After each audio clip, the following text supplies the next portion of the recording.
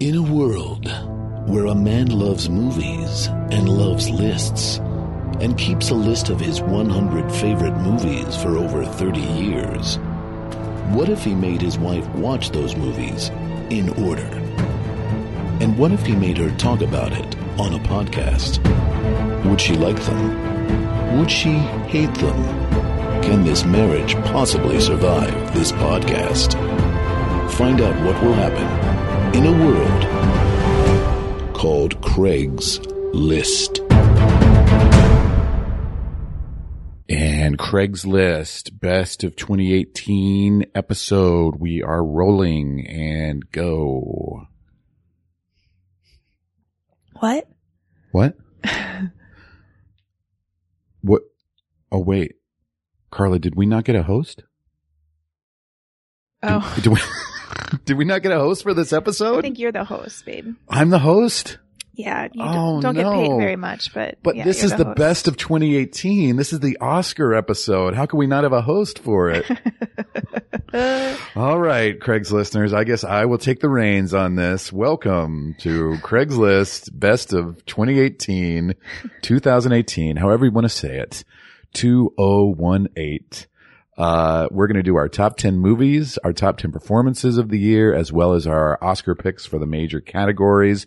This is a yearly tradition, which I know you're eagerly anticipating. Is this the third year we've done it? This is the third year in a row we've done it. Cool. You know how it goes. Every year, Carla will pick at least one Woody Harrelson performance in her top 10. I don't know if that streak continues this year. Is that true? I did that 2 years in a row. Well, you had him for Edge of 17 and 3 Billboards the last 2 years. Really? Yeah. Because when you said that, I was like, you're right. I would never put Woody Harrelson in my top 10. You love Woody Harrelson. I guess I do. Admit it. That's really interesting. And I don't know if he did anything this year, so I don't think he's in your top 10. That's really interesting. I feel like I've learned so much about myself in this moment. The type of person I am and the type of people that I like to watch. That's the deepest truth that we've arrived at in over 2 years of doing this podcast. Well, when you mentioned the performances, I'm like, yeah, I loved those performances. But when you said Woody Harrelson, I did not connect the dots at all. So when you do your top 10 performances list, it's just whatever you're feeling that morning. No, it's like, it's based on my emotional experience watching the person. Okay. Which is why it's rarely people that are nominated. Yeah, that's interesting. I think we'll get into that a little bit because I thought this was a great year for acting. Yeah, I did too. I had a really hard time making my list, not because I didn't know what to put on it, but because I had so many for everything. Yeah. It was a great year for movies, I think. I think it was a great year for movies too, in terms of depth, especially. Yeah. There are some years that are like top heavy. There's like 4 or 5 incredible movies, but then, because I do a top 25 for every year, and like my number 25 for this year is Black Panther. Oh, wow. Which would be in most people's top 10, if not top 5, I would say. And I think it's a great movie. Yeah. But I've got it at number 25 because I think there's just more, there's things that I like more. So I would say like, I think there was 3 masterpieces this year. Okay, don't say what they are yet. I won't say what they are because obviously they're my top 3 movies. But then masterpieces. But then there are dozens of excellent movies that are very hard to separate. So I agree. Yeah, this was a great year. And particularly for performances, I had a really hard time narrowing it down to top 10. Yeah, me too. I have 15 on my list. Okay, fair enough. And I think I won't be surprised if our movie list is somewhat similar. Mm-hmm. Obviously, I always see more things than you do. But I will be a little surprised. I've got some things on you got some outliers that in there? I don't think you have on there. But I'm really interested in hearing your performances list because I imagine that we might be drastically different this year. Yeah. Yeah. Cool. Can I start by saying that there are movies that I did not get to this year that I feel bad about? Okay. What are those movies? So these are movies that I started watching and then stopped, not because I wasn't interested. When I look at this list, all of these movies I was actually very interested in, but I was either exhausted because I'm working so much and fell asleep, or because I had to go to work. So these are 4 movies that I think that I will love when I finish them, but I can't really speak to today, unfortunately. And those are The Ballad of Buster Scruggs. Uh-huh. I got through half of that. That's really surprising because you're not normally a Coen Brothers fan. I'm not, but I think like in these short vignettes, I really get it. And I have to admit that I did not care for Buster Scruggs. Really? I was super into it, and then I had to go to bed because I had to get up early the next day. And I would consider myself a pretty big Coen Brothers fan, but obviously I'm in the minority because overwhelmingly people have loved it, and I think I need to give it a second chance. Let's watch it again. It did not register for me. The story, we're going to do spoilers, you guys, because I don't know how to talk about movies without spoiling them, so just know that. But it's been on Netflix for 5 months, guys. Yeah, but I'll say that I'm going to spoil it before I do it, and then you can fast forward it if you want to. The story, oh God, of the guy who's, what am I trying to say? Never mind. I'm not going to spoil it because it does kind of spoil the whole thing. Okay. The performance one, the guy who does Shakespeare and yes. Okay. Fucking just ruined me. Yeah. That made me, I couldn't stop thinking about that for days. It's the guy who played Dudley in the Harry Potter movies, yes, right? Yeah. Is the armless and legless character who recites Shakespeare with Liam Neeson? Is that it's Liam Neeson? Yeah, you're right.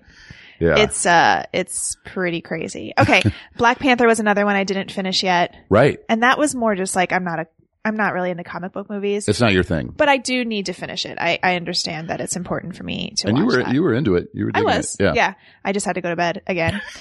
If Beale Street Could Talk was one that I fell asleep in, which is like very upsetting because I know I'm going to love this movie. I think it would probably be in your top 10. I think it would too, which is a bummer that I didn't get it done in time. I've really been trying to binge a lot of these movies and fit them in the last couple weeks. What happens is we get home from teaching class or doing shows like and we start movies at 10:30 at night and then Carla falls asleep. Yeah, and it's such a bummer, but I have a feeling that would have been in my top 10 for sure. Because Moonlight was my favorite movie. Yeah. Of a couple years ago. Yeah, Barry Jenkins is a master director. And then Leave No Trace, which we started last night, and I had to go to work. Yeah, but you were into it so far? I was super into it. I think those 4 movies would have had a good chance of being in my top 10 if I'd finished them. And then there were 4 movies that I didn't watch that I'm going to watch over the next couple weeks, which are Annihilation, First Reformed, Tully, and Sorry to Bother You. Okay, cool. So those are 4 that I feel like I should have watched this last year and I didn't get a chance to. Yeah, those are all worth watching. Okay. I have a variety of opinions about those movies, but I think they're all very much. So I just wanted to say that at the beginning as a disclaimer. Okay. For the rest. Those are your omissions. Yeah. I'm pretty good on catching up with everything. Some of the ones I didn't get to yet are The Hate U Give. Oh, yeah. Hale County This Evening, which is one of the documentary nominees. Some of the foreign films, like Shoplifters and Burning, I have not seen. But I pretty much have the major movies of the year covered. Great. All right, let's jump in. You want to do our Oscar picks first?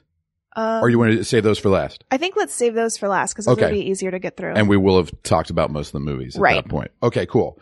Let's start with Carla's honorable mentions for performances, or let's do movies first. We'll do movies first. Yeah. Okay, cool.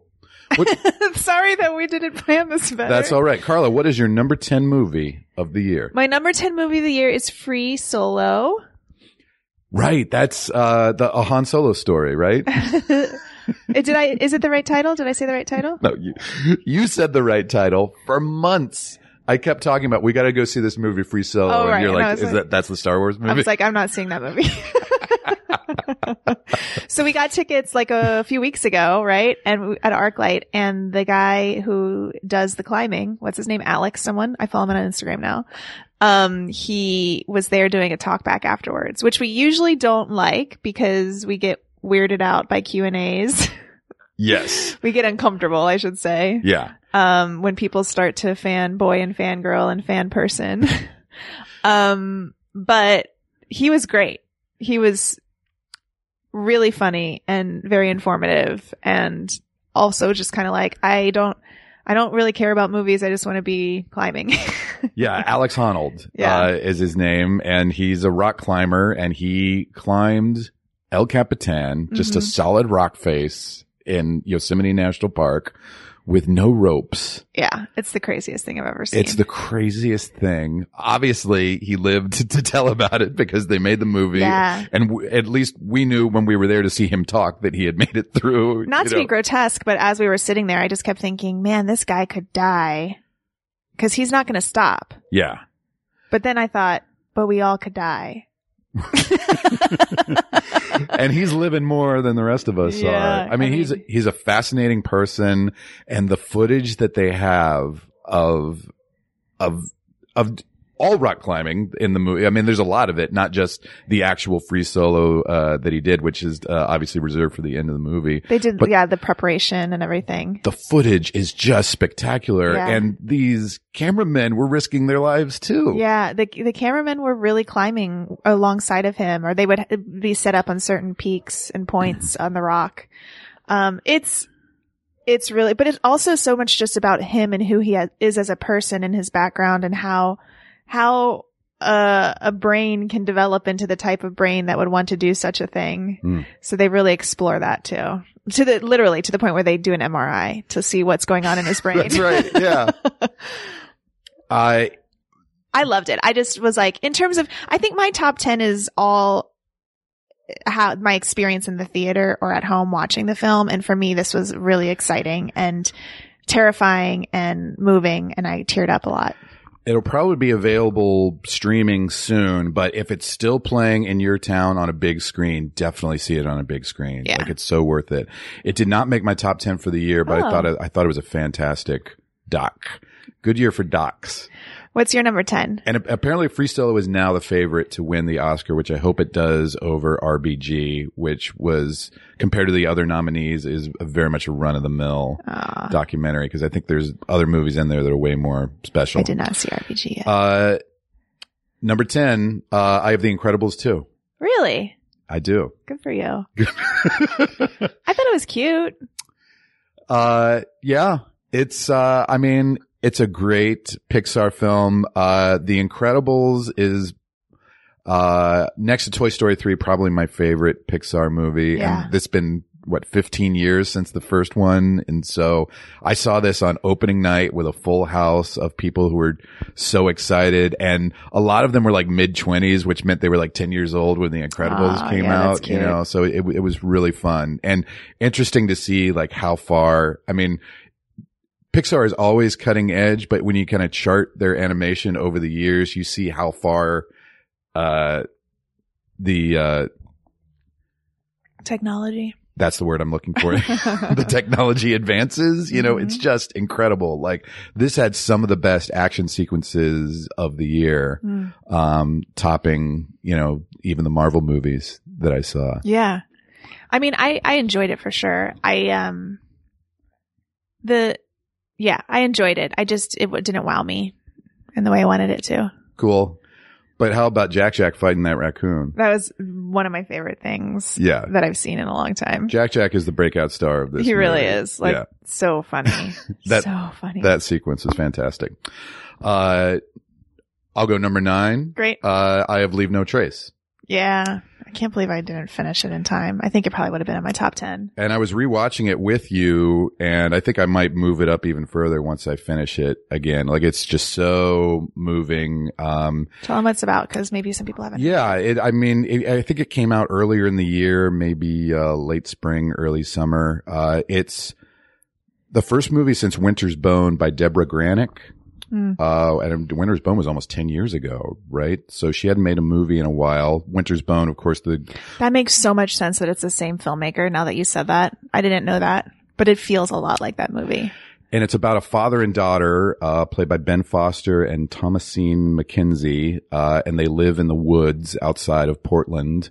And then they kind of get, discovered by the local authorities, and then they've been trying to live off the grid and are then kind of forced to live on the grid. And the father's suffering from PTSD, and his teen daughter is kind of the one keeping them both sane and alive. And it's just a fantastic movie, very understated, very kind of slow and quiet, but great performances at the heart of it.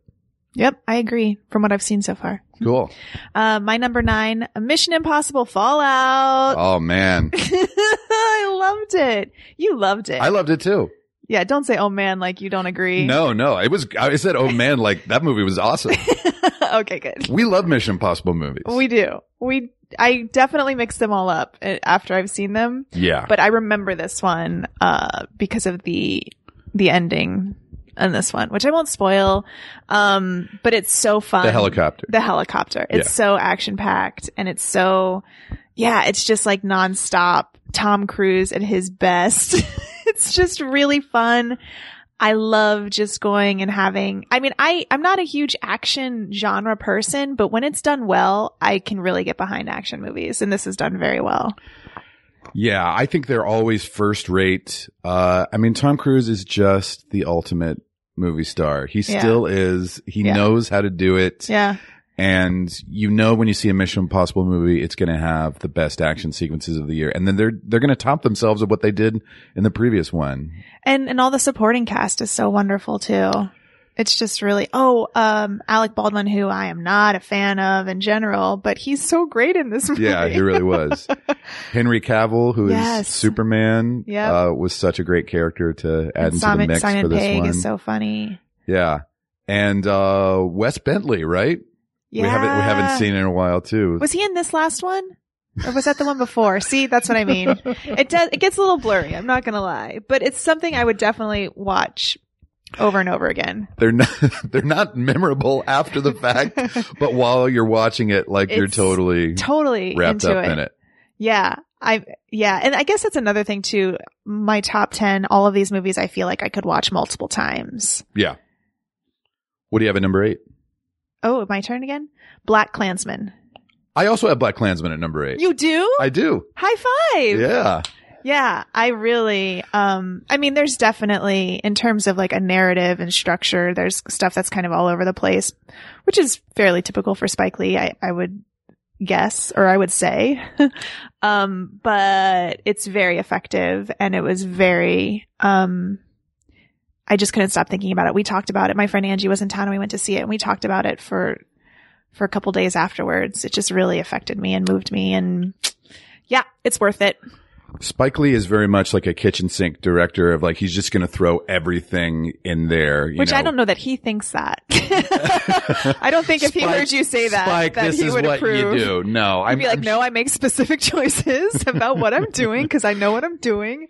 But I think his movies always reflect whatever is on his mind at the time, and certainly race relations in, 2018 are very much on all of our minds. So telling a story that took place in the 70s, but then, spoilers, for the credits, just before the credits, kind of segueing into Charlottesville and stuff that's going on now, hit that's a huge emotional punch. That's the kind of stuff that I usually don't like. It's so heavy-handed, but it was just, we're all feeling, well, I don't know. I can't speak for you listeners, but I'm feeling angry and upset and scared, and just to go through this story, that took place years ago, and then to have those modern day images, just appear on screen out of the blue. It's just so effective. And it made me feel like not alone in my fears. Like the whole audience was crying and applauding, and it just felt so timely. It was a visceral experience seeing it in the theater. And that was another one I'm glad that we saw early with a big audience. Mm-hmm. And the performances are there are a couple supporting performances that I wasn't crazy about, but overall, what's his name? Denzel Washington's son. I'm sorry. John David Washington. There's going to come a time very soon when people aren't going to call say him Denzel's son, because he's so wonderful. Adam Driver, who was nominated this year. Yeah. Those performances are just key. Did you not think Topher Grace was good? No, I thought he was great. Yeah. Yeah. As David Duke. To me, it showed just how mundane racism is, just showing this kind of lame, kind of corporate-ish guy. Yeah. But also, if you haven't seen it yet, we're making it sound really heavy. It's also one of the funniest movies of the year. It's super funny, too. yeah. The dialogue is really great, and John David Washington is just so charismatic in the lead. It was a really fun movie to watch. I agree. And then the heavy and moving parts were really heavy and moving too. Yeah, that scene, I won't spoil it. I'm just going to say the scene where he is with the picture, getting in the picture with the guys that he's protecting is upsetting and hilarious. Yeah. It's great. I wish he had been nominated. I really do. Especially reviewing the actor nominees this year. He should have been in that category. Absolutely. He should have been 100%. nominated. Yeah. I think the SAG Awards did, but the Oscars did not. At number 7, if you only see one animated superhero movie this year, don't see Incredibles 2. See Spider-Man Into the Spider-Verse. Yep. Did you have it in your top 10? I did. I have it as number 6. Okay, so we're close there. Yeah. I loved it. I thought it was incredible. Talk about a movie that had everything. Like, this also was maybe like the trippiest, most experimental movie of the year. Mm-hmm. It was one of the funniest. Like, it had some of the best action sequences. Like, it just checked all of the boxes. And like The Incredibles 2 definitely was like the front runner for animated movie, along with maybe Isle of Dogs. Mm-hmm. But this movie came out just like a week before Christmas and blew everyone away. And now it's considered the front runner for animated feature. Good. It deserves it. This would be my Incredibles 2. Yeah. I mean, I loved both movies, but I have to admit that Into the Spider-Verse, just like, it's like the story of it is so well constructed. It is, yeah. And I love a good, sci-fi, multiverse, multiple dimension kind of thing. And I guess all the Spider-Men from the alternate realities are all have their own comic books or have been mentioned in comic books. Yeah. We went with Ben Blacker. Glenn Blackler. And he was telling us that, which I thought was so interesting because I thought they just made them up for the movie. Yeah. No. So like there's a noir Spider-Man or whatever. But to know that you're not a comic book nerd. Right. And that you could just walk in knowing very little and enjoy this movie as a movie, I think speaks volumes. Cause I think some of the Marvel Comics Universe movies, are a little too much for the fanboys rather than the general audience member who's walking in. Yeah. I did last year. I don't know if you know this, listeners, our 2 listeners. But last year I spent a lot of time reading comic books. That's right. To at least be more aware of what it was and why it's important. So I don't want to say that I'm not into comic books because I do like some of them, but generally the mainstream comic stuff I'm not super into. Yeah. Yeah. But this was great. Okay. My number 6. What are we on? 7? 7. To All the Boys I've Loved Before. I have not seen this. It's wonderful. I watched it twice. I do have it in my Netflix queue. It's adorable. It's a romantic comedy and the whole premise. And when I saw the preview for it, I was like, this is going to be awful. But then I heard it was good and I watched it and it was fantastic. But the premise is that, this teenage girl, has never really been able to connect or have a boyfriend, I guess, but she's had crushes and she's written them letters over the years. And she loses the box of letters and the letters get sent to the boys. And that's kind of the opening premise. Oh, wow. And it's adorable. The actress is adorable. The guy who, I should have written down their names. I'm the worst at this.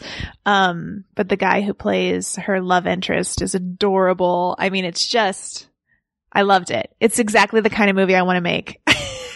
Is it an original screenplay or is it based on a YA novel? It's based on a YA novel. Okay. Yeah. Mm-hmm. And it really there's kind of been this renaissance of romantic comedies this year. And this is definitely one of them in terms of just being a really well-made movie. Yeah, I guess Netflix is really trying to emphasize that in their original programming, particularly like teen romantic comedies. Yeah. But if they're as well done as this, then that's great, And I did watch a few of the others and those were okay. They were still fun, but this one I thought was the best. Yeah. You don't have the Kurt Russell Santa movie in your top 10, do you? Oh, I should have put him in my performances. I loved that movie so much. Come on. Kurt Russell as Santa? Like, it was delightful. Do you want to revise your performances list? I kind of do. I forgot. But man, that was a really fun, I'm not saying it was a great movie, but it was a really fun holiday film. And now that's going to be a yearly tradition for you, right? Is watching that movie. It's now in the. It's hard library. with these Netflix original movies sometimes because you forget about them as movies. Yeah. Rather than just like, oh, this thing that I watched on Netflix. Totally. Yeah. But most of them, they are putting out in at least a week in a theater in Los Angeles, so they do qualify for awards. I was just talking, excuse me, I just burped. That's disgusting. I was just talking to people about this last night, about how that seems like a cheat. Yeah.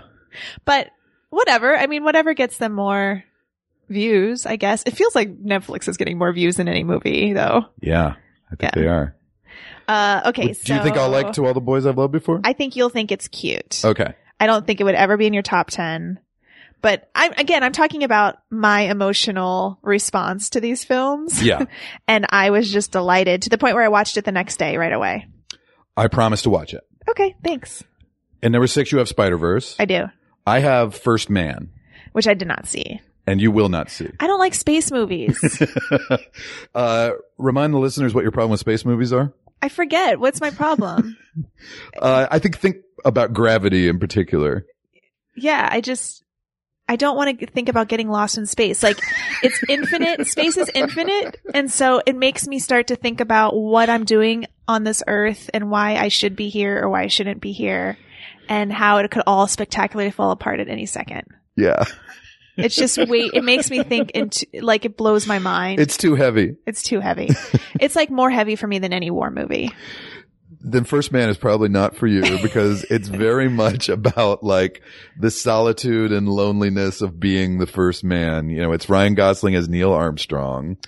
And I think when people started to hear that this movie was coming out in the fall, like I think everybody assumed it would be the front runner for everything because it's like Damien Chazelle, you know, coming off of La La Land, Ryan Gosling as Neil Armstrong. And you're almost like, oh, how's there never been a Neil Armstrong movie made before? Right. You know? Yeah. And the technology in this, I remember that word this time, is cutting edge. I mean, the space footage and then the moon landing in particular is just spectacular. But this is a very like quiet and understated movie. I saw it with 4 oldies. I saw it with my parents, my aunt and uncle. Aww, and I thought it would be such a home run of like, it's always hard to pick, you know, when you're seeing a movie with a bunch of 70 and 80 year olds, I'm like, what do we take them to? Of like, First Man, definitely. And my dad and my uncle were kind of lukewarm on it. My mother and my aunt hated it. Oh, really? Yes. And you loved it? I loved it and nobody liked it. And in general, I think people have been a little lukewarm on this movie. Well, that just goes to show you don't judge what 70 and 80-year-olds should like. That's right. I should have taken them to All the Boys I Loved Before. You should have. Your mom would have loved it. Or Into the Spider-Verse. I think they would have loved Into the Spider-Verse. But I loved Ryan Gosling's performance in this. You know, it's just not, it's not Apollo 13. It's not like rah-rah heroism. You know, it's about this guy who's very much like a cipher, who's hard to read, and, you know, doesn't communicate well. Yeah. So it's a little like The Accidental Tourist. Oh boy. Thank you. It's The Accidental Tourist in space is what it is. Okay, next. Number 5. Widows. Yeah, I have it at number 2. Whoa, yeah. We really liked Widows. And I'm astounded. Like, this is another movie, like, when we saw it, we're like, oh, this is the front runner for everything. I thought for sure when we watched it, we left and we were with our friend Jacqueline and we were all like, that was amazing. Best ensemble cast of the year, I think, in terms of like, there's like 10 people giving amazing performances in this.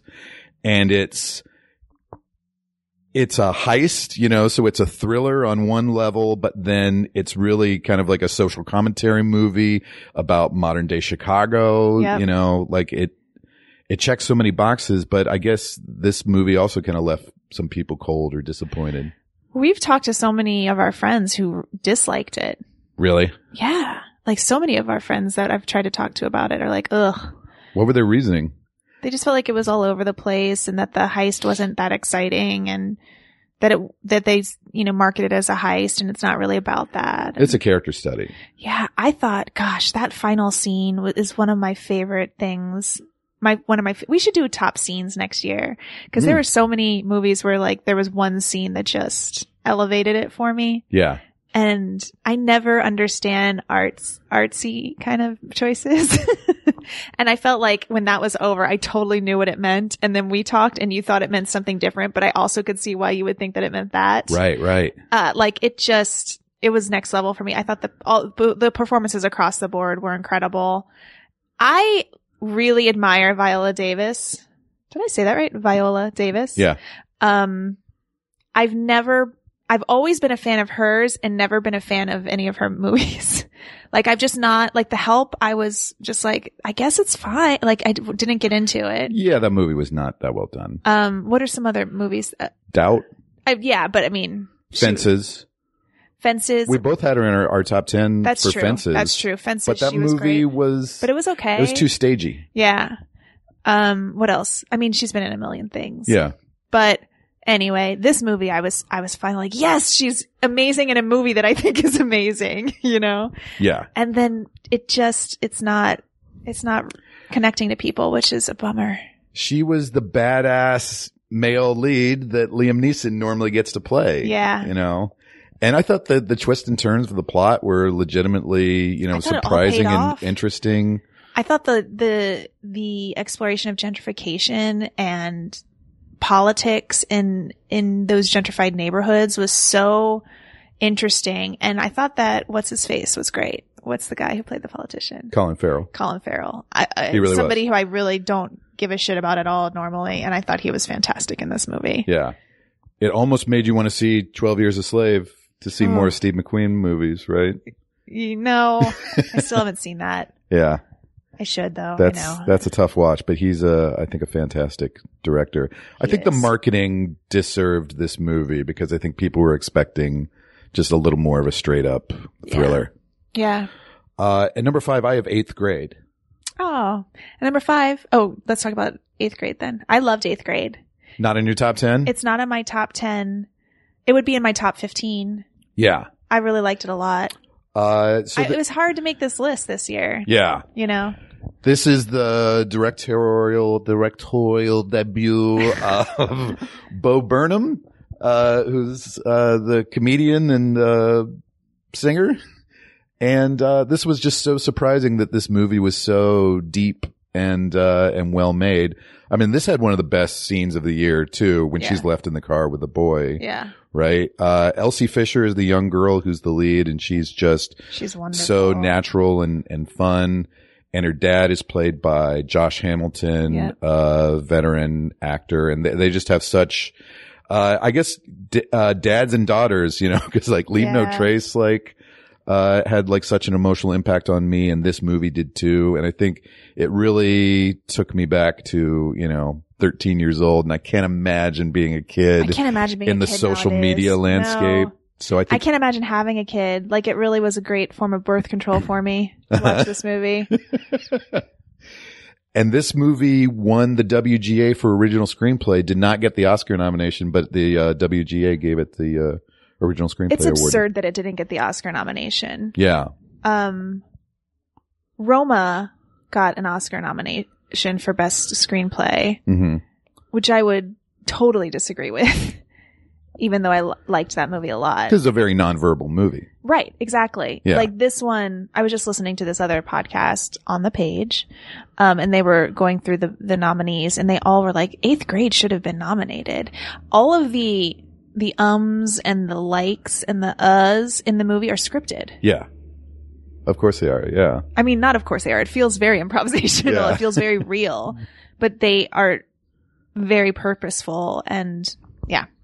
Yeah, I'm excited to see what Bo Burnham does next. Yeah. You know. I can agree with that being in your top 10. It could have easily been in my top 10. Cool. Number 4? No, my number 5. Oh, you're number 5. Is A Quiet Place. I have A Quiet Place at number 4. What? High five? We didn't even see this together. No, I saw it first.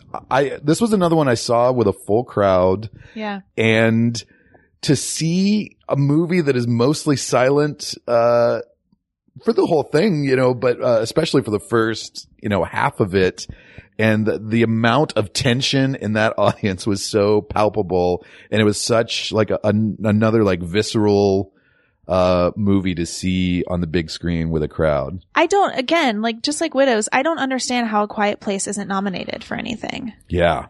It blows my mind. It's a great movie, but it's also like, just because it made a lot of money doesn't mean it shouldn't be nominated or that it's not fantastic. Well, that's why the Oscars have to have that popular movie category, right? I don't know what you're talking about. You know that they were going to add a category called popular movie. That's so dumb. And they got so much criticism for it, they decided to abandon it at least for this year, but I don't think it's off the table entirely. The good thing is that Star is Born and Black Panther did get nominations. But also, I'm going to say something that's very divisive. Okay. Let the Oscars change whatever. Who cares? Like, people are so angry, and I get it. Like, I think cinematography definitely should be on during the live broadcast, but whatever. Like, at the end of the day, it's just this silly awards ceremony. Yeah. I don't know. Like, the internet outrage about everything is exhausting to me. Who cares if they don't have a host? Maybe it'll go faster, you know? Yeah. Like, there's so many things to be upset about online. This is not one of the top 200 priorities. I don't think so. Yeah, it's so hard because, I mean, I'm a big Oscars fan to the point of maybe being an Oscars apologist at times, but I think everyone agrees, like, the ceremony needs to go faster. Yeah. You know, it's too self-celebratory. I saw Paul F. Tompkins' tweet of like, why don't they just get rid of those montages celebrating the movies? You know? Yes, Which is like, totally. Every year they like take 5 years to show of like, here's all the famous scenes that you see every year at the Oscars. You don't need any montages. Oh, 100%. And then they would save all that time and be able to keep the awards, the cinematography and editing or whatever they were trying to do. But then relegating those categories to the commercial breaks, like, took such a big PR hit as well. Yeah. And yeah, because each of those awards represents a different branch of the Academy. Yeah. I mean, the easy thing to do would be like, let's drop the shorts, you know, but then you've got the whole shorts branch and documentary branch, you know, that would. No, I think that's a great idea. Just get rid of all the montages and the whatever. Yeah. Agreed, Paul F. Tompkins. Okay, I loved A Quiet Place. I was super happy that Emily Blunt won the SAG this year. It's a great performance. She won the, Best Supporting. And John Krasinski had one of the most heartbreaking performances of the year. This movie just tore me apart. Yeah. It tore me apart. I thought it was incredibly well done. I think John Krasinski, like, I could never care about him at all in anything, but this like totally put him into the next level for me. Yeah. Push him to the next level. Parents and kids again. That seems to be a recurring theme throughout. I guess we gotta have kids, Craig. No, you said it was birth control. Yeah. Okay, good. We loved it. A Quiet Place. Okay. So that was my number 4. Your number 4 is? Nope. Oh, wait. Oh, yeah. No, that was my number 4. What did I skip? We're confused. Start with your number 10. Free Solo, Mission Impossible, Black Klansman, To All the Boys I've Loved Before, Spider-Man, Into the Universe, Widows, A Quiet Place. Okay. That's 7. That's my top 7. Okay, so Quiet Place was your number 4, and it's my number 4 as well. Oh, okay, great. Okay, great. Sorry. Oh, boy. What's your number 3? My number 3 is Minding the Gap. Okay, so this is another one of the documentary nominees this year. I want to say my top 3, depending upon the day that you ask me, they could be 1, 2, or 3. Tell our listeners what Minding the Gap is about.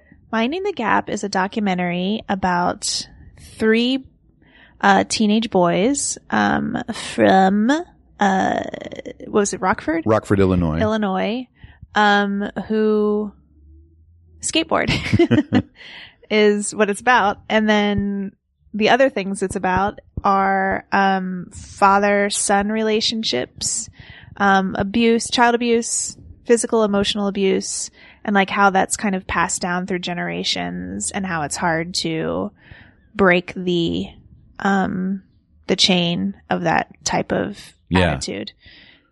Would you say that that's accurate? Yeah, I think that's very accurate. And also just kind of like the economic downturn of the Midwest too. And how that affected these relationships and the pressures on these families. But the idea of it being, it does really kind of take a turn of like you thinking that it's like, oh, it's a straight up like skateboarding documentary into being about, domestic abuse, you know, was so surprising. It was, yeah. And then also like the filmmaker is one of the boys in the film. Yes. And one of the men, because he started shooting this footage, years ago. I would say the footage spans probably 7 or 8 years. Would you think that that's true? Yeah, I think so.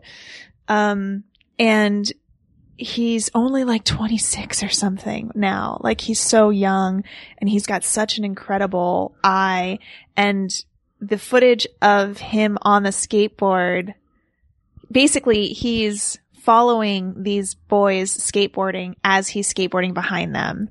And it's like it feels interactive. Like you feel like you're on the skateboard. And like I really got the sense of what it would feel, because that's not anything I'm ever going to do.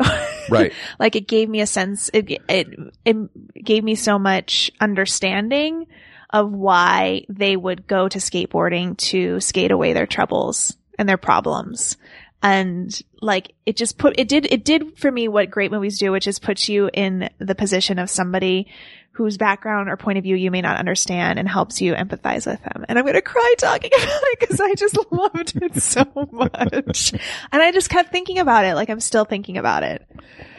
And in terms of the exhilaration of all the skateboarding footage and the emotional wallop of all the heavy stuff in their lives, you know, it really is this emotional ride. Yeah. Yeah, this, I think, is my favorite of the nominees for Best Documentary. I think Me it should too. win. I do too. I think Free Solo might be a little more dynamic just because of the subject matter, but this one had a more of an emotional wallop for me. I wish I had seen it in the theater. We watched it at home. Yeah, it's streaming on Hulu. So if you haven't seen it yet, Craig's listeners, look for it on Hulu. It's very much worth your while. Yeah. Number 3, I have The Favorite. Oh, I have that as number 2. Okay. Then I think we must have the same number 1 then. Okay, well, let's talk about The Favorite first. I mean, it's incredible. It's incredible. I think it's a masterpiece. I do too. I would say it's a masterpiece. I would say my top 3 are masterpieces. And if you are afraid of seeing like a stuffy English movie about royals, if you've seen too many of those, I watched this movie right before I watched Mary Queen of Scots, which is the most gigantic snore fest you will ever see, and is exactly like the boring English royal movie that you think it might be. The Favorite is just one of the liveliest movies of the year. When you were watching Mary Queen of Scots and I came in and I asked what you were watching and you were like, do you want to watch it with me? I was like, no, I've already seen Elizabeth. Yeah. That's what it feels like. Exactly. Okay, sorry. There's no need to We don't need to harp on this movie too much. There's no need to make that movie. I mean, it's a movie that made Saoirse Ronan and Margot Robbie look boring. Which is insane. Because Yeah. they're both amazing. But The Favorite has 3 incredible female performances, Olivia Colman, Emma Stone, and Rachel Weisz. And just the machinations between the different characters, like, it's thrilling, it's dark, it's funny, it's Yeah. surprising. I was surprised. That's the best adjective I can think of to describe it. Like, totally surprising. From scene to scene, I had no idea what was going to happen. I was not a fan of The Lobster. Yeah, this movie is by Yorgos Lanthimos, who is the Greek filmmaker who makes these weird, dark, anti-comedies almost. But this, I think, is the first one he's made off of somebody else's script. Yes, that's true. However, I just listened to Marin. Okay. This interview with Marin, and this woman's script. It sounds like the script was very different. Okay. And he made a lot of changes. He came on board and he hired another screenwriter to help him Interesting. shift the tone. He said the basic story was there, but that he had different ideas on tone and using the humor to kind of bring it to life. And anyways, it sounds like the woman who's nominated for Best Screenplay for The Favorite, I think it's just one name. Well, I think there's 2 credited writers. Oh, okay, so I think good. they're both nominated, but that's the weirdness sometimes of writing credits Yes. for movie, because the WGA, you know, it goes to like arbitration of who gets the credit or whatever. Yes. And these people may not have even met or worked with each other. And I think that that's true in this case, or close enough to be true. Yeah. So I think that even though it wasn't technically his script, when he came in, he made it his script. Okay. So Yeah. is how it sounded when he was speaking about it on Marin. Yeah, I mean, I just had no idea. I thought I was going to go in watch and see a movie about two women vying for the queen's attention, which is true, but there's so much more going on. It's political manipulation, it's sexual manipulation, it's just heartbreaking and also hilarious. Yeah. And it's a great movie to watch three women using. It's just, you don't often get to see a movie where women are vying for power in a feminine way. Mm-hmm. And in this movie, I feel like you get to see how women get what they want by being women and not having to act masculine. Do you know what I mean? That's a great way of saying it. Yeah. And that just really blew me away about this film. It's kind of a divisive film, I think. Yes. Even though it's getting nominated for a lot of stuff, a lot of people that I've met and talked to, or that I know and have talked to about it, did not like it. I think my sister said she turned it off after 15 minutes. Which is insane to me. That makes me feel like she needs to sit down and try again. Yeah. I think she would really like it. It's hard because a lot of our friends like in the industry are watching things mostly at home on a screener, you know, and it just is never going to have the same impact, I think. When you can like walk out of the room to go to the bathroom or get up to get a drink, you know, this was another one that we were like front and center at ArcLight on the big screen, and it was such a great experience. But I'm excited to see it again too, because we have the screener. I know. We will watch it again. The performances across the board are incredible. The supporting performances, the guy from About a Boy, what's his name? Yeah, Nicholas Hoult. Nicholas Hoult. Did we just talk about him? No. No.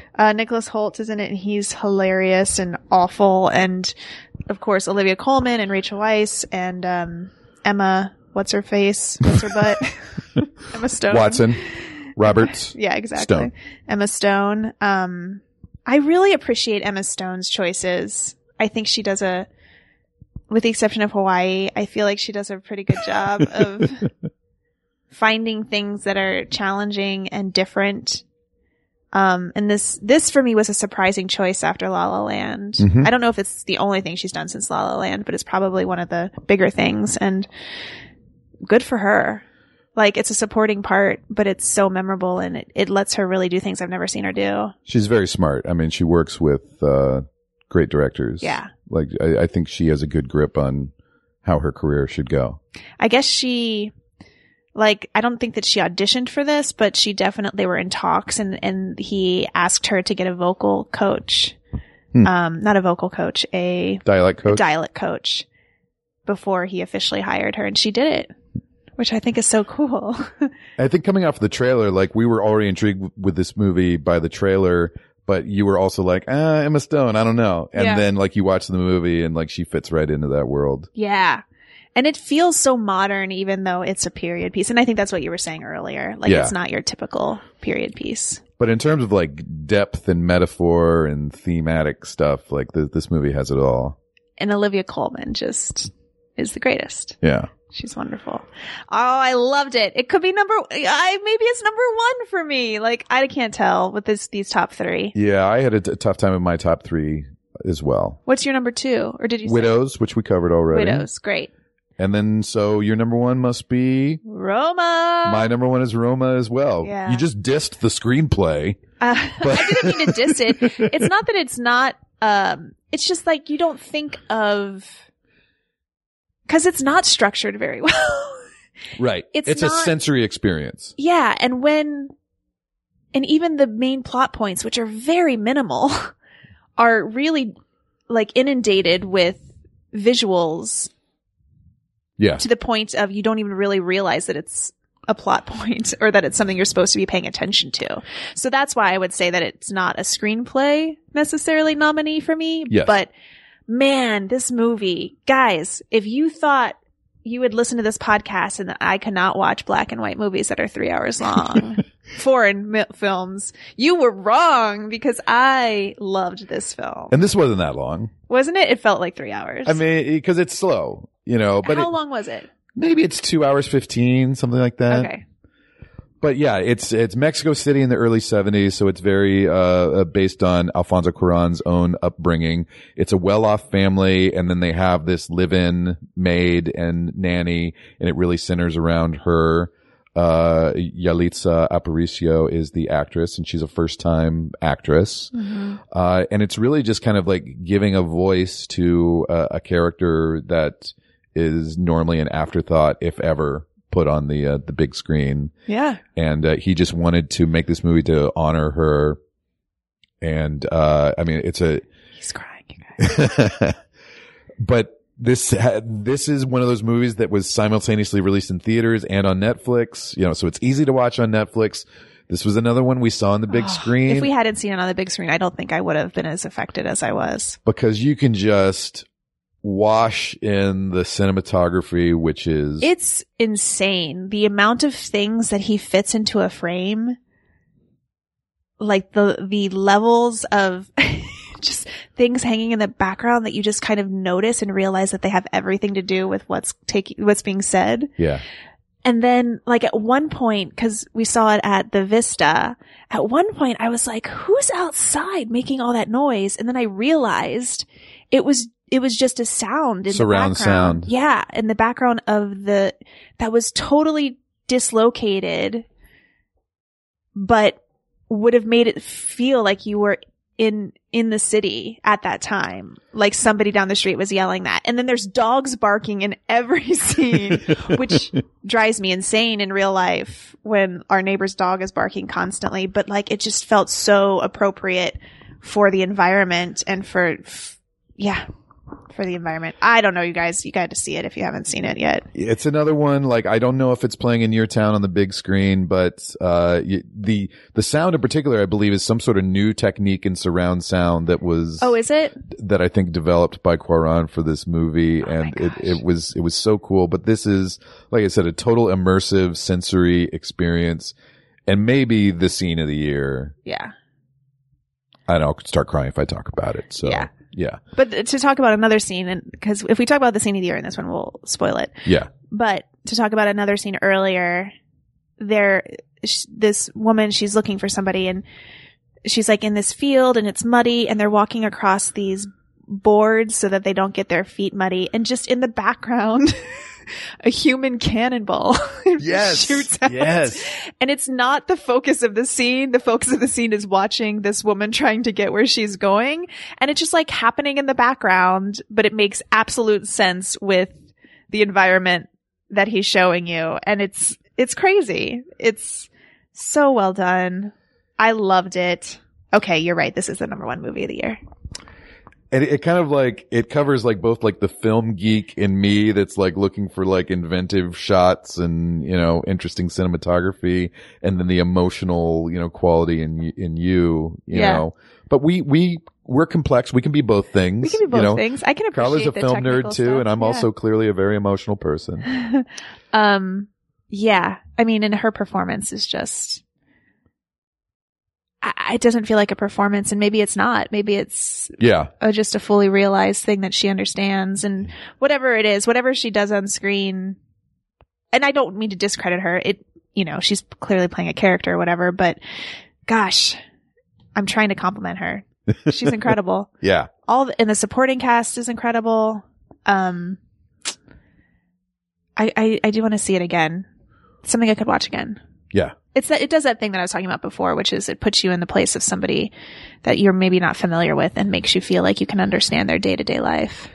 And, race obviously is like the big American theme, but we don't think about it in Mexico as much. And the idea of her being a native woman, too, is such a big part of who the character is and how she's viewed in society. Which is a controversy that Alfonso Cuarón is dealing with, I think. Or I don't know if he's dealing with it, but it's been brought up. No, he's been criticized for that. Yeah. Yeah. And so I'm not able to speak to any of that in those terms, but in terms of a film that makes me empathize and understand another culture, like this is just, I want everybody to have to watch it. Yeah. Cool. Let's move on to our performances. Okay. How are we doing on time? We're good on time. Great. So this is impossible for me. Here's some. Oh wait, let's do our honorable mentions for top movies real quick. Oh, okay. Yeah. What, So I have 2 for my top 10. Bad Times at the El Royale. Yep. That was another one. We had a blast seeing that on the theater. I just had such a great time watching that movie. It's not a great time necessarily. It's upsetting, but it's very entertaining and powerful. It didn't get a lot of attention, but that was a movie that had like some legit cool plot twists that we did not see coming. And in a perfect world, I'd be able to include Cynthia Erivo and Jeff Bridges from that movie in my acting list, which I didn't have room for them, but so good. So good. And then my second honorable mention is Can You Ever Forgive Me? Yeah, that was another one tough to omit. It's and then I had 2 that are my fun honorable mentions, which are Mamma Mia, Here We Go Again, which was way more fun than I expected it to be. I went with a friend and her teenage daughter, and we just kind of like were going to be silly, and we were all sobbing at the end. Oh no. It was incredible. Like just in terms of an entertaining experience. You know what you're getting with that movie. And then I Feel Pretty, I really enjoyed, which was the Amy Schumer movie. Oh yeah, I didn't see it. Got so much shit from the press about being about body issues. Yeah. And so I didn't go see it in the theater because I was like, I do not want to see a movie about that. And then I saw it on a plane and I was like, what? This is the exact opposite of what I read it was. It's, embracing, self-individualism and body portrayal, That's good. So for that reason, I felt like I wanted to say that out loud to the 3 people listening so that they could watch it if they haven't. The good thing about comedies is a lot of times they aren't understood at the time that they come out and then kind of take on a life of their own on video, later. So maybe that's a movie that will kind of get its just due as more people discover it later on. What are your honorable mentions? Well, my favorite doc of the year, I have it number 11 for the year, so just missed it, which is Won't You Be My Neighbor? Oh, of course, yeah. I mean, talking about emotionally devastated. This was so great. I would have loved to also include Minding the Gap and Free Solo. Again, I thought it was a great year for documentaries. Beale Street also, I have it number 12, so just missed my top 10. Yeah. That's another movie that's just gorgeously done, like incredible directorial choices there. Paddington 2 is fucking awesome. Maybe the funniest movie of the year. I gotta see that. And then talk about black comedy, The Death of Stalin, Armando Iannucci, just, biting satire, and Armando just biting satire right in the balls. Cool. Let's go to performances. And like some of the performances I was not able to include that I would have loved to. I already kind of talked about John David Washington, John Krasinski, Emily Blunt, Jeff Bridges. I didn't include Richard E. Grant or Melissa McCarthy. Like they're both amazing in that movie. There's so many good performances this year. Also, like if we covered the movie, then you can probably assume that we enjoy the performances. Yeah. So did you narrow it down to 10? I have 10 and then I have 5 honorable mentions. Give me your honorable mentions. Are you sure? Yeah. Or do you want to do the list first and then we'll mention the honorable mentions? Okay. Who's your number 10? Cynthia Erivo for Bad Times at the El Royale. Yeah. I mean, she's fucking killer. Like she's so good in that movie. And in Widows too. She is. Yeah, totally. I still feel like this though. Widows, she's a supporting character and she is totally solid and fantastic, but that's more of the other women's movies and this movie is her movie, I think. Yes. She's a stage actress. She won the Tony for playing the lead in The Color Purple, the musical. She's British and she's just starting to appear in movies and she is a mesmerizing performer. Yeah. And she gets to sing in El Royale too. And the scenes that she has with Jeff Bridges in this film, you kind of mentioned this earlier, are just some of my favorite scenes of the year. It's a great, surprising relationship. Yes. Yeah. She should have been nominated for supporting actress. I think so. Yeah. Number 10, I have Josh Hamilton for 8th grade. Yeah. You have him on your list? I do. I'll tell you when it comes up. Cool. I mean, just like the ultimate, like, sweet dad. Yeah. Roll. Number 9 on my list is Awkwafina and Crazy Rich Asians. Oh, see, I wanted more Awkwafina in this movie. Like, I felt like she didn't have enough screen time. She was amazing. She was so funny. Like, every time she was on screen, Yeah. I can't wait to see what other stuff she does Yeah. in film. I really like Crazy Rich Asians. Yeah. It was fun. I kind of saw it begrudgingly a little bit, and it was a really enjoyable movie. Because you don't like rich people. That's correct. Or crazy people. I know that they're crazy rich. They're not crazy, but maybe, but because is this based on a series of books or something? I know that it's based on a book. Whether that's a series or not, I'm not sure. What I felt from the movie is they're adding all these supporting characters, which of like, or their story's going to be told in the sequel or something. Cause it felt like overblown. Like the cousin and her husband. There's too much going on. Yeah, and I imagine it's probably in service to the books. I agree. Because if you're a fan of the books, you want to see all those characters included. But at the heart of it, it's just a really lovely romantic comedy. Yeah. And I totally cried at the end. Yeah. The scene with her and the mother is one of the best scenes that I saw all year. Yeah. Like, it's just great. But Awkwafina was definitely the breakout star of this and was one of the funniest roles of the year, I think. I agree. I have Yalitza Aparicio at number 9. Okay. Yeah. We talked about her already. Yep, from Roma. Yeah. Amazing. Number 8, I have Topher Grace from BlacKkKlansman. Oh, cool. Yeah. Here's why. And I didn't put, what's his name? Washington? John David Washington. John David Washington. Or Adam Driver in my top performances because I feel like I knew we would cover them in the movies. Mm-hmm. So of course they're amazing performers. But like Topher Grace, I didn't know that was Topher Grace. I told you after the credits rolled, right? And it looks like, after you said it, I was like, of course. But I haven't seen Topher Grace in so long that I forgot who Topher Grace was. Yeah. And so I was just like, who is this idiot? Like, he so just sold me on what a smarmy, awful, boring jerk he is. Yeah. I mean, those are all the very minimum of what David Duke is. But David Dukes. Is it Duke? Duke. Yeah. But in terms of his performance, like, it just really surprised me. It was great. And it was very funny. In the way that it made you sick to your stomach. Yeah. And then you realize, like, evil is not people who are monsters. It's just like people walking among us who are doing evil things and making evil choices every day. Yeah. I have Ethan Hawke for First Reformed at number 8. I meant to see that. Did I not say that earlier? No, I did. I think you did. Yeah. I didn't get to see. Your boy Ethan. I know. He's your boy. When you watched it like a month ago, I was like, I can't be sad tonight. I knew it's going to make me sad. Or whenever you watched it. It's something. Like, I have mixed feelings about the movie. Yeah. First Oscar nomination, by the way, for Paul Schrader, writer of Taxi Driver and Raging Bull. He had never gotten a screenplay nomination before. I honestly don't know how you will think about it. I know you'll think Ethan is excellent in it because he's amazing. You may. I kind of don't want to talk about it because I know I'm going to see it, which isn't fair. I know. I won't reveal anything about the movie, just that it makes some interesting choices. Yeah, that's what I've heard. I honestly don't know whether you will go there with it or not. Probably not. If it's the guy who wrote Taxi Driver and Raging Bull, probably not.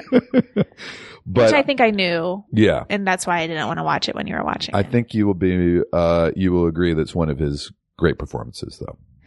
Yeah. I wish he had gotten nominated just because I love that guy. Yeah. Okay. What's the next one? What number are we on? 8. I said Topher Grace. So 7? Yeah. Lady Gaga. Lady Gaga. What did she do this year? Was she in something? And certainly, like, 7 maybe is pretty far down the list. I mean, she was everything in that movie for me. Obviously, we haven't talked about Stars Born yet. So we didn't neither of us had it on our list or on our honorable mentions. When I was making my list and I was going through movies, it certainly was one that I wrote down. I did like it way better than I expected to.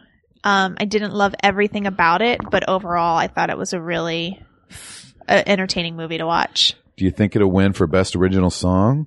I think it definitely will. And I can't wait to watch them sing it. I've had that song in my head on loop for 4 months, which is awful. I've listened to it 1,000 times. But the scene, since we're talking about scenes from movies, one of my favorite scenes from a movie this year is the scene in the parking lot when their first date, the first night, and when she starts talking about that song, and he helps her, set it to a whatever melody. Anyways, that scene, in terms of a falling in love scene, is like tops for me. Falling in love with each other. The moments when you're like, I love this. I'm in love with this person. Like, it does a really good job. Just two fantastic performances at the heart of it. And Sam Elliott, too, who is heartbreaking in that movie. It was such a good year for movies, you guys. It really was. Just the fact that we're only talking about Star is Born now, I think, is indicative. Like, I think I have it at like number 20 for the year. Like, I really liked it. I think it takes a bit of a dip in the back half. But, I agree. I mean, Lady Gaga, I mean, it's a completely different role than Yalitza Aparicio, but, I mean, easy to imagine that this is something that's very resonant and close to her. And, you know, who knows like what her range will be for future stuff, but she absolutely nails it. The emotional vulnerability and the singing. Agreed. Well, interestingly enough, number 7, I have Bradley Cooper for A Star is Born. And that's how we see the world. It's a man's movie. That's what it is. It's a story about a dude. No, he's great in it, right? Mm-hmm. For sure. He really is. I mean, it's two beautiful people being beautiful, everybody. Why wouldn't you? And falling in love. Yeah. And absolutely. He's really wonderful in it. I'm glad that they did it. We've seen the story so many times, and then the liberties that they did take with the story, I was kind of like, why? Yeah. Like, for her to be clearly like a country rock singer and then all of a sudden to be this turn into Lady Gaga. Yeah, to turn into Lady Gaga was such a strange choice. And then the thing at the end that happens to him when it happens, when he chooses for it to happen, is such a strange choice. Yeah. The movie's been criticized for being rockist. What does that mean? Well, like sexist or racist, but in favor of rock music. Like, cause it's kind of like an old, like white men's, establishment thing of like rock is, the true music, of people who are real artists. And the idea that like pop can't be real art, cause it's usually made by, gay people and women, and minorities, right. So I think there's probably something tied into that there. I saw the Streisand Christopherson version not long before this one came out, and that movie is a piece of shit. I like it. It is so bad. But yeah, this movie was a real pleasant surprise. And interesting that it seems to have like taken a little dip in estimation, but it's probably been out too long before the Oscars, because it felt like so much good stuff it was such a cultural phenomenon. When I saw it, I was like, oh, that's going to win Best Actor, Best Actress, Best Picture, Best Director. I was like, I thought for sure when we left the theater. But then, there's so many fantastic movies. Okay. Who do you have at number 6? Juliette Binoche. Let the Sunshine In. Juliette Binoche. Yeah. One of my absolute favorites. I know. I saw this movie and really did not care for it. Oh, you did see it? I did see it. We didn't talk about it. Yeah. You didn't like it? I really did not like it. I loved it. This is a French movie. I love that. I loved the foreign film and you didn't. It's weird. Yeah. It is weird. I love that about it. Claire Denis, who is one of the great French directors. This is a story about a woman, just kind of a middle-aged woman looking for love. Mm-hmm. That's it. That's what it is. Yeah. And kind of the self-sabotaging ways in which she puts herself through.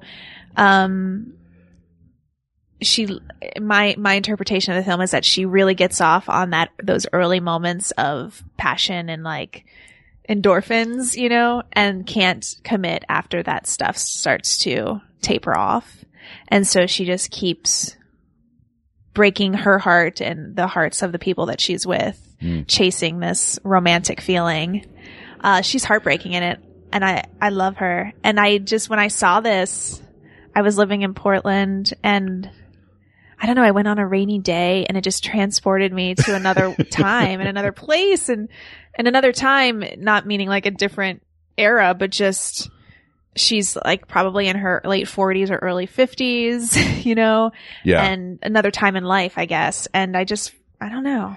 I could so sympathize with her, but also be mad at her for hurting herself so much. It was interesting to think about, you know, the process of falling in love or falling in lust, you know, isn't really different whether you're a teenager or whether you're an older person, you know, so like she's going through the same range of emotions that anybody would. Yeah.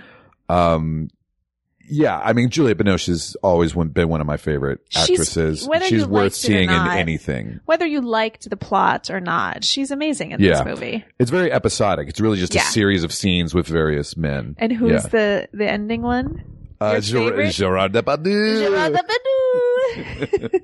Who looks a lot different than when he was in Fleurette of the Sololola. Yeah. What was that called? Fleurette of the Sololola.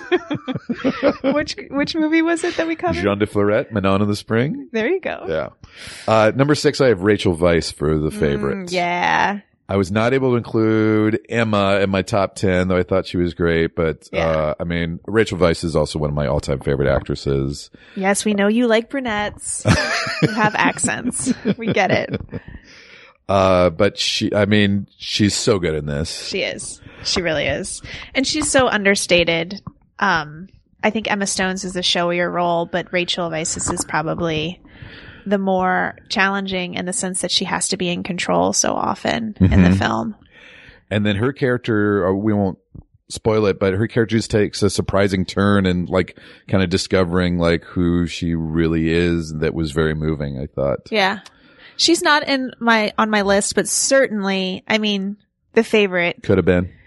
I just love the performances. I'm just trying to give dues to other people whose movies we didn't cover. So that was 6 for me. Where are we? Are we on 6 or 5 for 5. You? Okay, who do you have? Regina Hall for Support the Girls. Oh man, she was great. I really wish I could have included her. I didn't really care for the movie that much. Yeah, the movie we thought was okay, but we both agreed that she was awesome in it. I feel like she could have been nominated. I don't really know why she wasn't. She got some award season consideration. This is an indie movie about a Hooters-ish restaurant in Austin or somewhere in Texas, right? Yeah.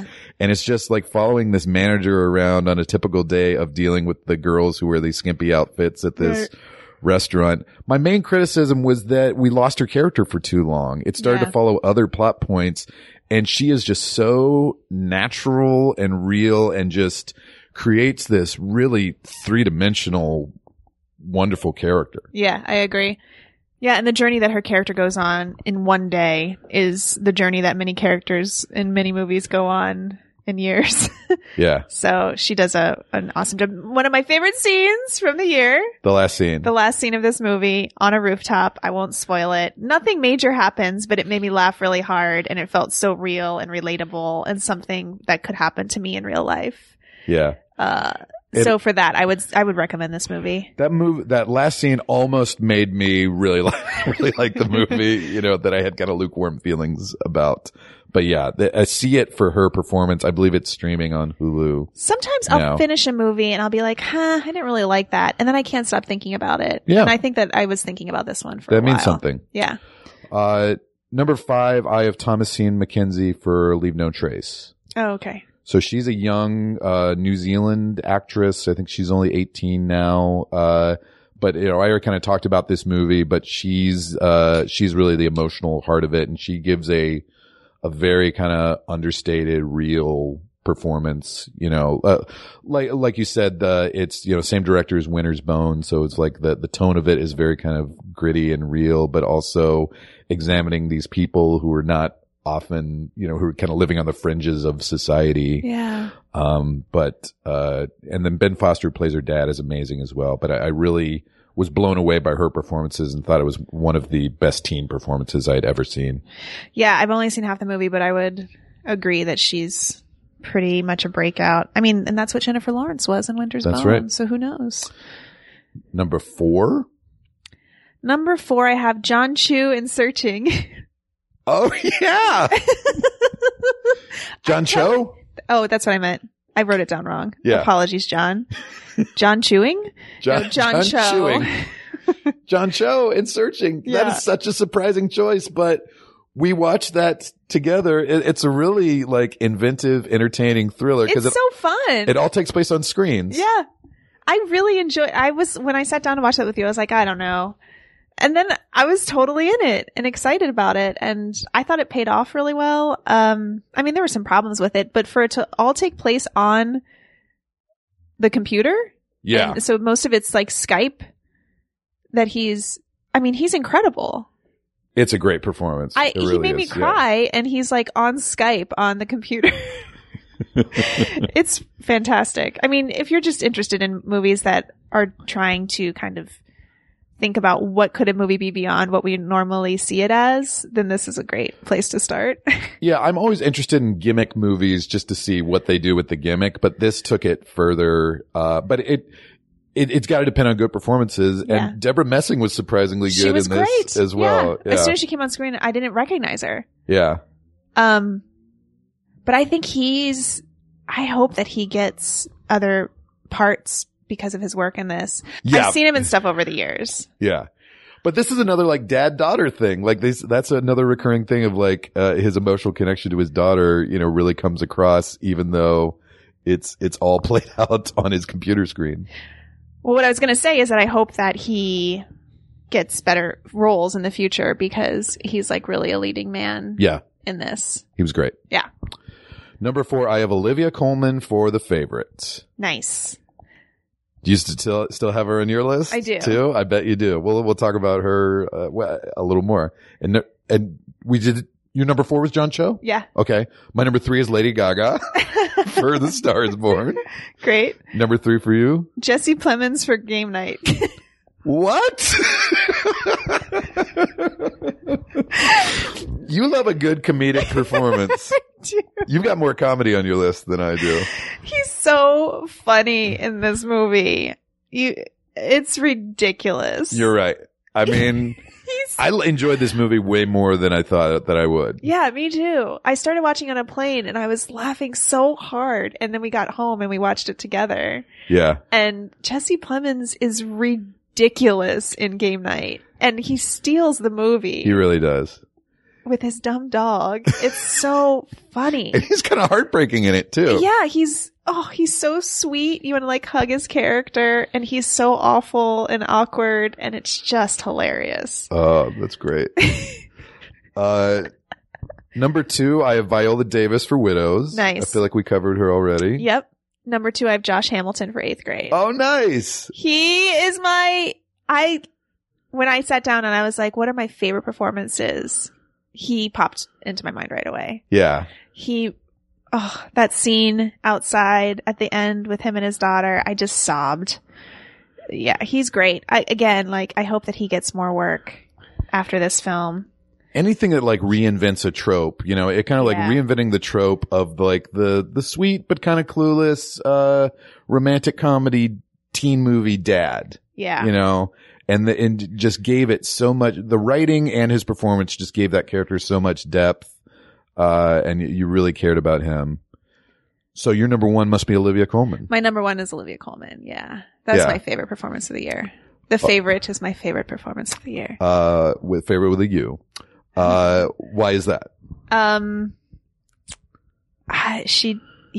Surprising and upsetting and heartbreaking, and like you feel all the things for her character. Yeah. You run the gamut of emotions. You're on her side. You're against her. She's the villain. She's the leading lady. She's the ingenue. She's and then the scene where she's walking down the hall. I mean, the true story of Queen Anne is that she lost 17 babies. Yeah.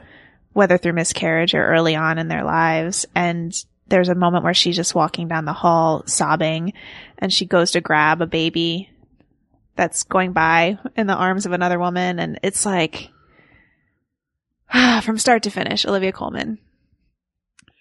Yeah. I mean, she's got such great range as an actress, period. And we've seen her in so much stuff that we've enjoyed over the years, but she really gets to show her comedic range, which is considerable, but she has such emotional depth too.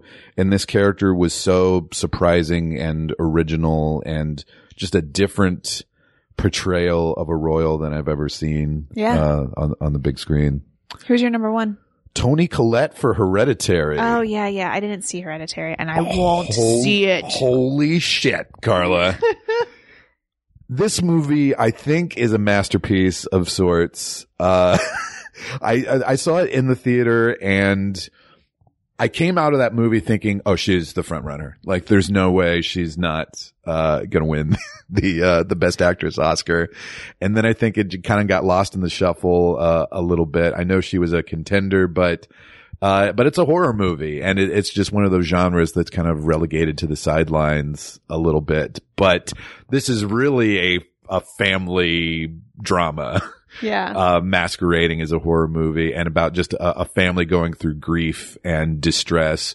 And she gives like the most unhinged, intense performance, but she's also very funny in parts, you know. Yeah. I heard she was great. You fully expected her to be nominated, right? I really did. Yeah. I don't think you were alone. I read that a lot. Hereditary has some flaws. Like, obviously it didn't make my top 10, but I think it is a movie that's going to stick with people and is going to be in like the horror film conversation for years. Cause it's very, it is derivative in some places, but it's derivative in interesting ways, you know, but the end result is something very unique. I had a friend tell me scene by scene what happened in that movie. I'm not kidding. It took him like 20 or 25 minutes. And you're like, no way am I was like, going to watch no, that. I'm never going to watch that movie. There is one clip of her main scene from the movie that does not involve any horror elements whatsoever that I would like to show you, just so you can get a taste of her performance. Okay. Honorable mentions. Yes. I've got 5. Yalitza Aparicio. Did I say that right? From Roma. But of course she'd be in the top 10. These are all the same, you guys. Richard E. Grant from Can You Ever Forgive Me? Elizabeth Debicki from Widows. Yep.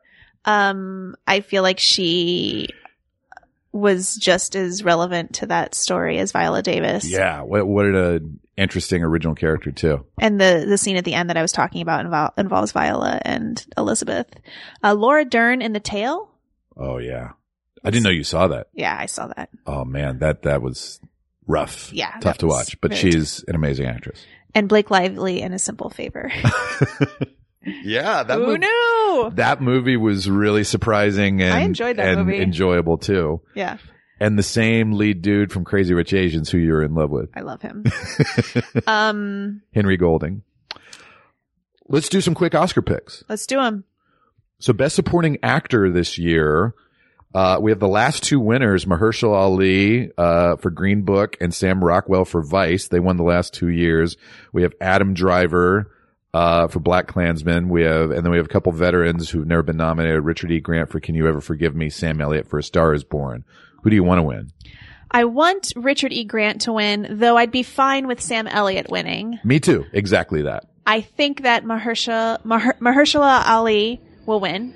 And I think that I love him as well. So whatever. He's the overwhelming favorite.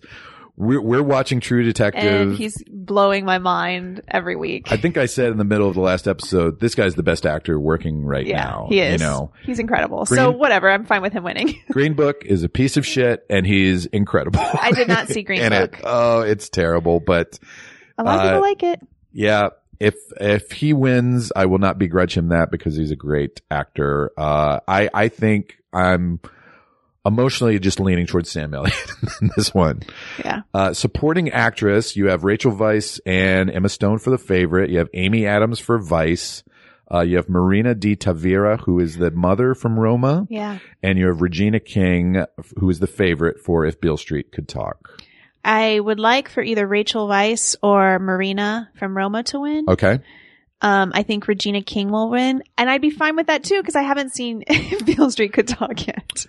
I think Regina King will win as well, though, you know, Amy Adams, this is her 6th nomination. She's never won. But if she wins for Vice, she does not deserve it for this movie. And the movie was not good. Who did you want to win? Rachel Weisz. Okay, great. Best Actor, you have Willem Dafoe for At Eternity's Gate, Viggo Mortensen for Green Book, Bradley Cooper for A Star is Born, Christian Bale for Vice, Rami Malek for Bohemian Rhapsody. I would just like to say I could give a shit about any of these performances except for Bradley Cooper, so. He's our favorite, definitely, but is he going to win? I think Rami Malek will win. I think Rami Malek will win too. And ugh, I hated that movie. We kind of talked about, you said acting to you is about emotional connection with the character. Yeah. But the Oscars goes for, you've got Christian Bale, as Dick Cheney and Rami Malek as Freddie Mercury. I thought they both gave good performances and they were convincing as those characters, but transformation is way overrated. Yeah, I agree. And I like Rami Malek as a performer, and I thought he was good in this movie. I don't know. I just didn't connect with this movie, so I don't understand the fanfare, but it doesn't then mean that he shouldn't win anything. So I apologize for saying that. But I think he will win too. Though a Christian Bale one, it wouldn't surprise me also. Yeah. Best Actress, you have Melissa McCarthy for Can You Ever Forgive Me, Yalitza Aparicio for Roma, Lady Gaga for A Star is Born, Olivia Colman for The Favorite, Glenn Close for The Wife. The Favorite is Glenn Close. Everybody thinks she's going to win this. I think that I would like for Olivia Colman to win, and I think that Glenn Close will win, and that's fine. Olivia Colman's going to be nominated for something else again soon enough, I think. I would be cool with either Gaga or Coleman winning. I think it's going to Glenn Close as well for another movie that I did not care for. Didn't care for it either. That she gave a great performance. Yep. But it's a career achievement award, and that happens at the Oscars all the time. Which is why who gives a shit about the Oscars except for Craig Kukowski. Director, we both want Cuarón, and he's going to win, right? Yep. Yeah. Some people think Spike might take it. That'd be cool. That would be cool too.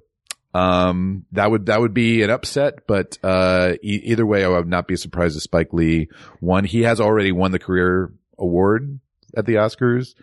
If Cuarón wins, it'll be 5 out of 6 years that a Mexican director has won. Whoa! Because Iñárritu won twice, Cuarón won already once, and Del Toro won last year. Oh wow! As a matter of fact, the last 10 Best Director winners, only one has been an American male. Wow. That's great. 2 Americans have won. Catherine Bigelow now if was we could one just of them. get some more women nominated. Yeah. That's great. I didn't know that. Thank you. Now I care about the Oscars again. Picture. You've got Bohemian Rhapsody. Nope. Vice. Nope. Green Book. I didn't see it. A Star is Born. Black Panther. The Favorite. Black Klansman. Roma. Looking at the odds makers, Roma is the favorite, but the number 2 is Green Book. And that would be colossally embarrassing. I don't think Green Book's going to win. I think it's going to be Roma. I would go so far as to bet it will be Roma. Okay. So we want Roma, and we also think it'll win. Yep. Carla, anything else you want to say about the year in film 2018? Nope. Thanks for making me do this again, though. No, I like this episode, and it always feels stressful to prepare for it, to get everything seen, but I always enjoy doing it. Your choices are always so fun and surprising, and last year we had the whole big divide over 3 billboards. Which I still am behind. You loved and I hated. We didn't have anything like that this year. Mm-hmm. It feels like we were pretty much in agreement of the major stuff. And we don't get to watch the Oscars together this year. No, that's okay. We'll chat. We'll text. Okay. So we'll be in 2 different cities for the Oscars, but Craig's listeners, I hope you enjoy the ceremony, and I hope all of our picks come true. Carla, we're going to resume Craig's list in a couple of weeks. And we are up to my number 16 movie. This is another movie by FFC. What? Francis Ford Coppola. Oh boy. This is a 1979 movie about the Vietnam War featuring Martin Sheen and Marlon Brando, and it's called Apocalypse Now. Cool. You excited? Yep, sure. Okay. Craig's listeners, we'll see you in a couple weeks for Apocalypse Now. The list is an absolute good.